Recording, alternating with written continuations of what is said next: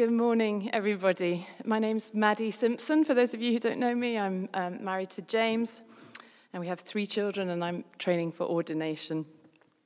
I'd love to say if anyone knows a legal reason why I should stop now. It's not too late. It's good to be with you this morning. Shall we pray before we look at the word together?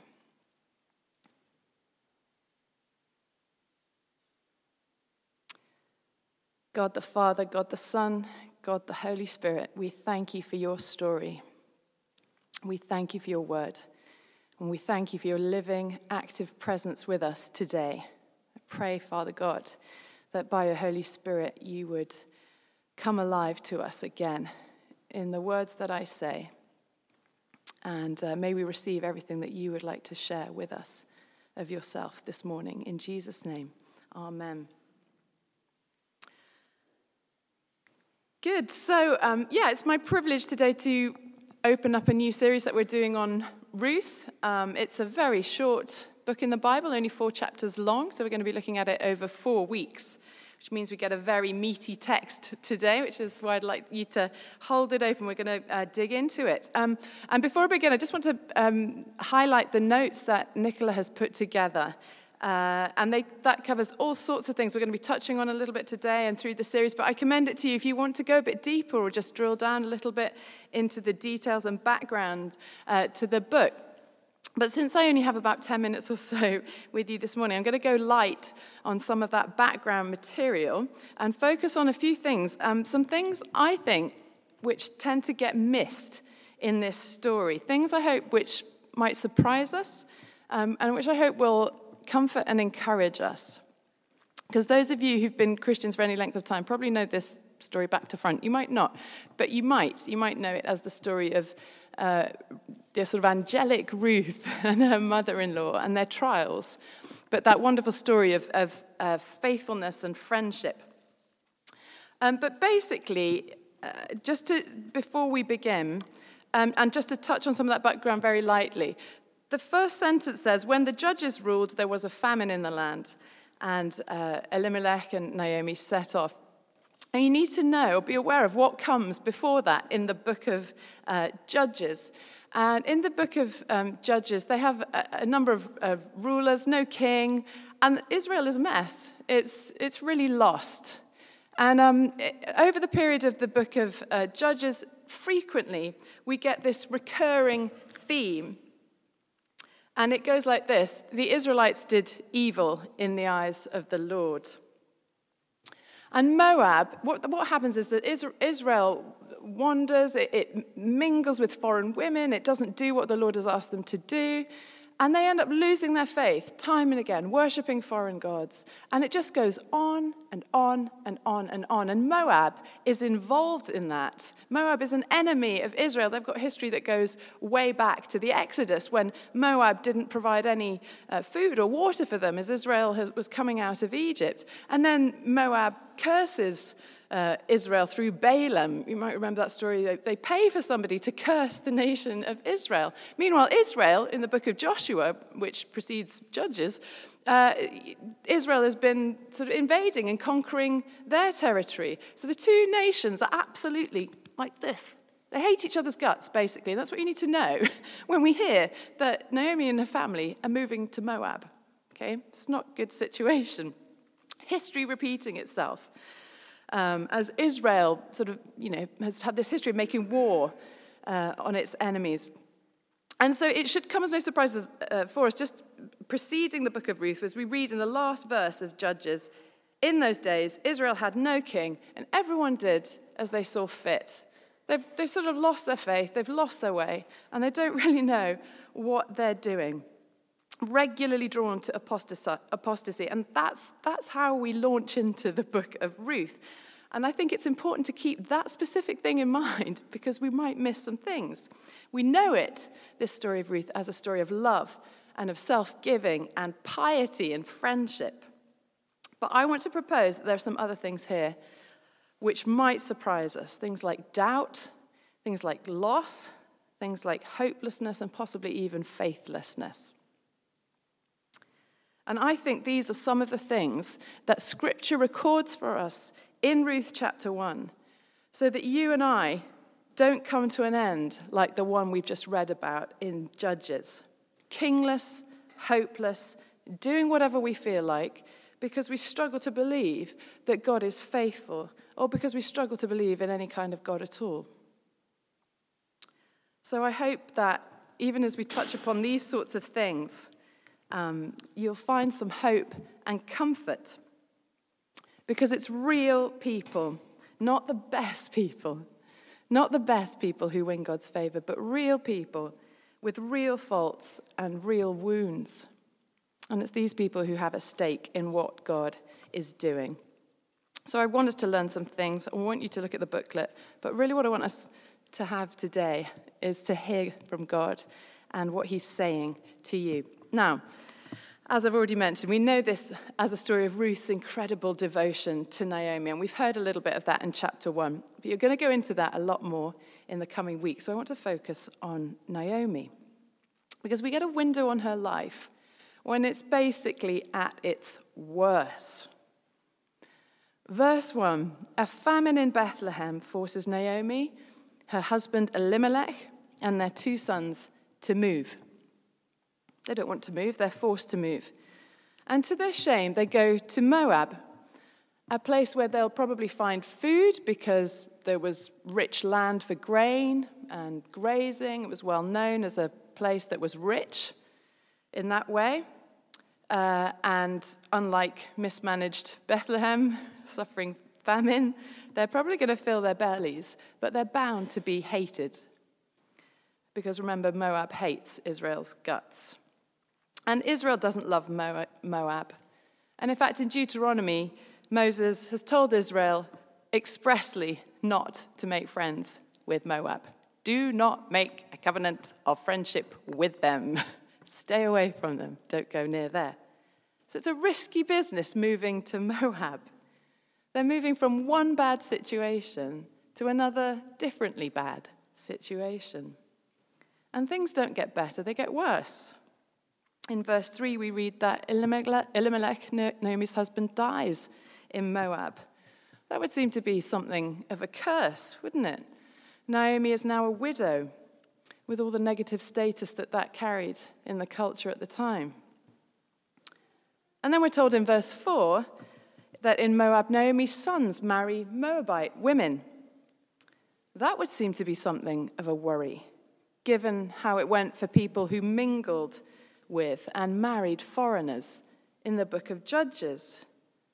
Then in a span of 10 years, we read, her sons and these foreign wives don't produce any children.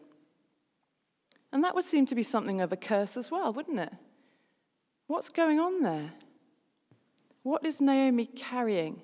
How's she feeling in all these circumstances, knowing what's at risk moving to Moab, knowing how it's gone for her people before, as Israel ventured away from the promised land, mingled with foreign people, married into them, lost their faith? What do you think she's feeling? That's exactly what's happened to Naomi. Naomi and her family have moved away from the promised land into enemy territory. They've married into a foreign clan, which was expressly forbidden. Basically, as I read it, there's only one more step before the cycle repeats itself. That repeating history, and they did evil in the eyes of the Lord. The worship of a foreign god. It's the only thing that's missing in her life story at this point. All the other elements are there. And I just wonder whether in her desolation this isn't crossing Naomi's mind.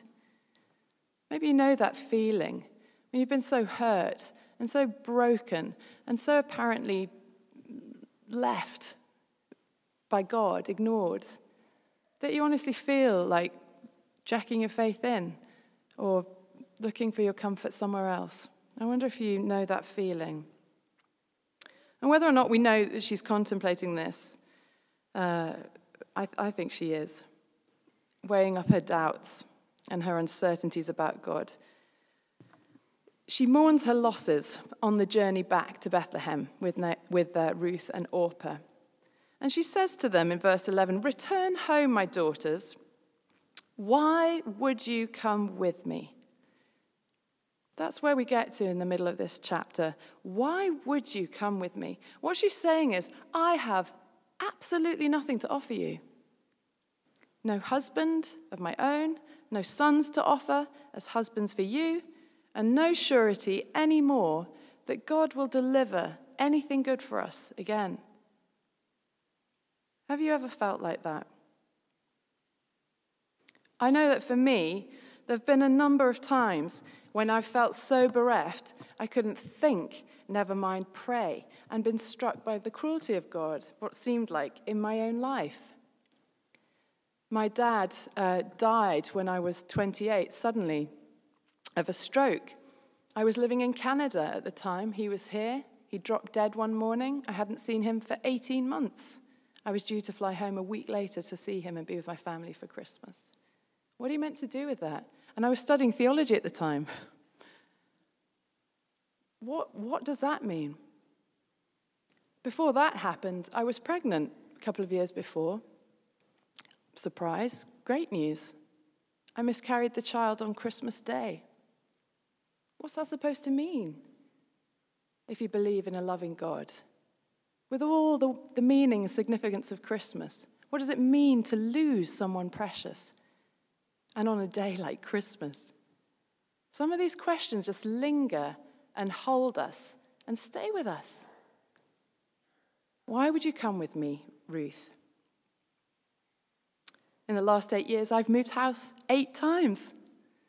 I've seen my second child nearly die in hospital. She was admitted to hospital 5 times in the first 8 weeks of her life. And we carry these things.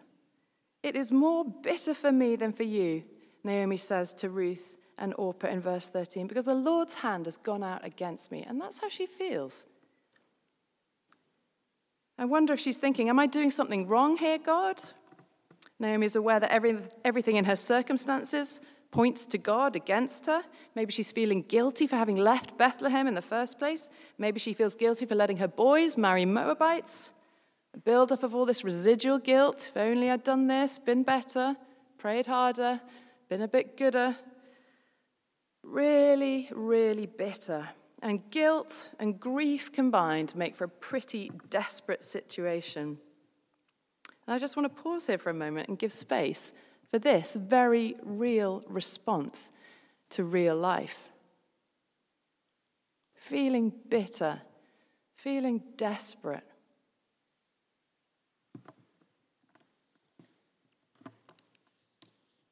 In verse 14, Orpah weeps and Orpah leaves. Why wouldn't she? Look, Naomi says to Ruth in verse 15, your sister-in-law is going back to her people and her gods. Go with her.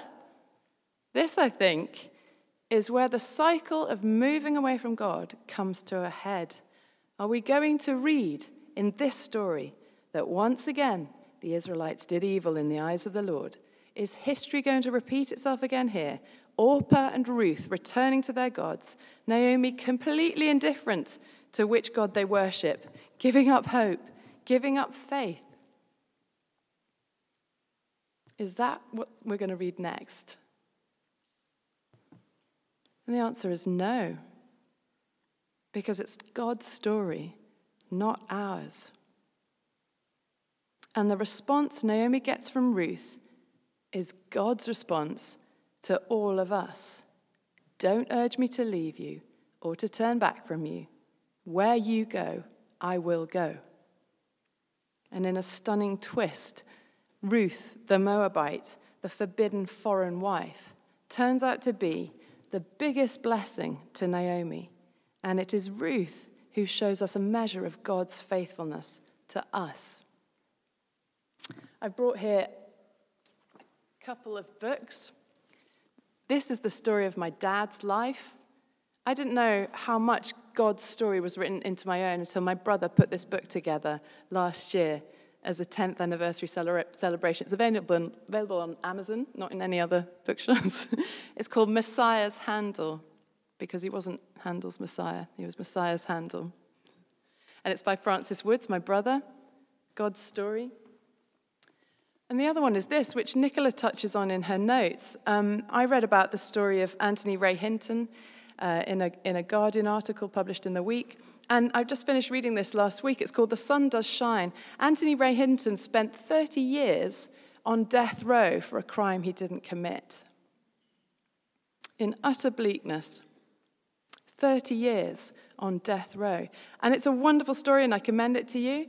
But the other amazing thing about this story, and which fits the story we're talking about here, is his friend Lester Bailey visited him at every visiting time, firstly every week, then every month, for 30 years. He didn't miss one visiting day. It was a 7-hour round trip. And his friend Lester was faithful like that to him. So it's the story of Anthony Ray Hinton, but it's the story of a love like Lester's, and a love like Ruth, and a love, folks, like God's. Naomi goes through famine, moving home, losing her husband and children, and is left with no family, heirs, or future to look forward to. But it's Ruth who willingly forfeits all the things Naomi has lost in order to show love to her. And I feel like a useless friend by comparison. But what friendship? Ruth, remember, as she walks back to Bethlehem, gives up her home, gives up a future among her own people in Moab. She says goodbye to her own parents to go to Bethlehem, a place where she is now bound to be hated, and to go with Naomi when Naomi has nothing to offer her, no prospects, no means of saying thank you. The extraordinary thing, I think, about Ruth as she clings to Naomi, and the extraordinary thing about God as he clings to us, is that she loves the empty, desolate, elderly, hopeless, futureless, guilty Naomi like she's the best thing in her life. She loves her more than anything Moab holds out. She loves her more than anything Bethlehem holds out by way of shame or oppression or any kind of lack of opportunity that is facing her there. It's in these desperate, hopeless circumstances that love proves itself. God's love for us, and actually our love for God. Because Ruth will cling to this one person, and this one hope, and this one comfort. And I want to ask us today, who is your Naomi? Can you let God be your one hope, your one comfort? And who is your Ruth? Can you let God love you like that? Because the question isn't whether or why Ruth and Orpah would go with Naomi, but why would God come with us? Why would God journey with us? The story of Ruth and Naomi, I think, is a story of God's continued and unswerving faithfulness to us and to his own plans, in spite of the disasters and griefs and desolations we experience, in spite of our doubts. And he cannot be unfaithful to himself because he is a God of love. And this is what I found when I read this book. I found stuff out about my father I never knew. I found stuff out about myself that I never knew, that tie in God's story with my own story and with my ancestors and all sorts of things. It is such a big temptation to think that our salvation depends on us getting it right, when in fact it depends on God and on the cross. We feel like God will give up on us if we let him down. But Scripture says God shows his love for us in this, that while we were still sinners, Christ died for us. God never gives up on us, even when we're at the brink. Naomi comes this close to giving up, of absolutely not caring one way or the other anymore, not caring where she ends up, not caring who worships who or what. Why would God come with us? Because he loves you and he has chosen you. Don't urge him to leave you or turn back from you. Where you go, he will go. And where you stay, God will stay. Where you die, Jesus has already died. And there he was buried. and he is risen. And he says to his Father in heaven, may the Lord deal with me, be it ever so severely, if anything separates us from the love of God again. Amen.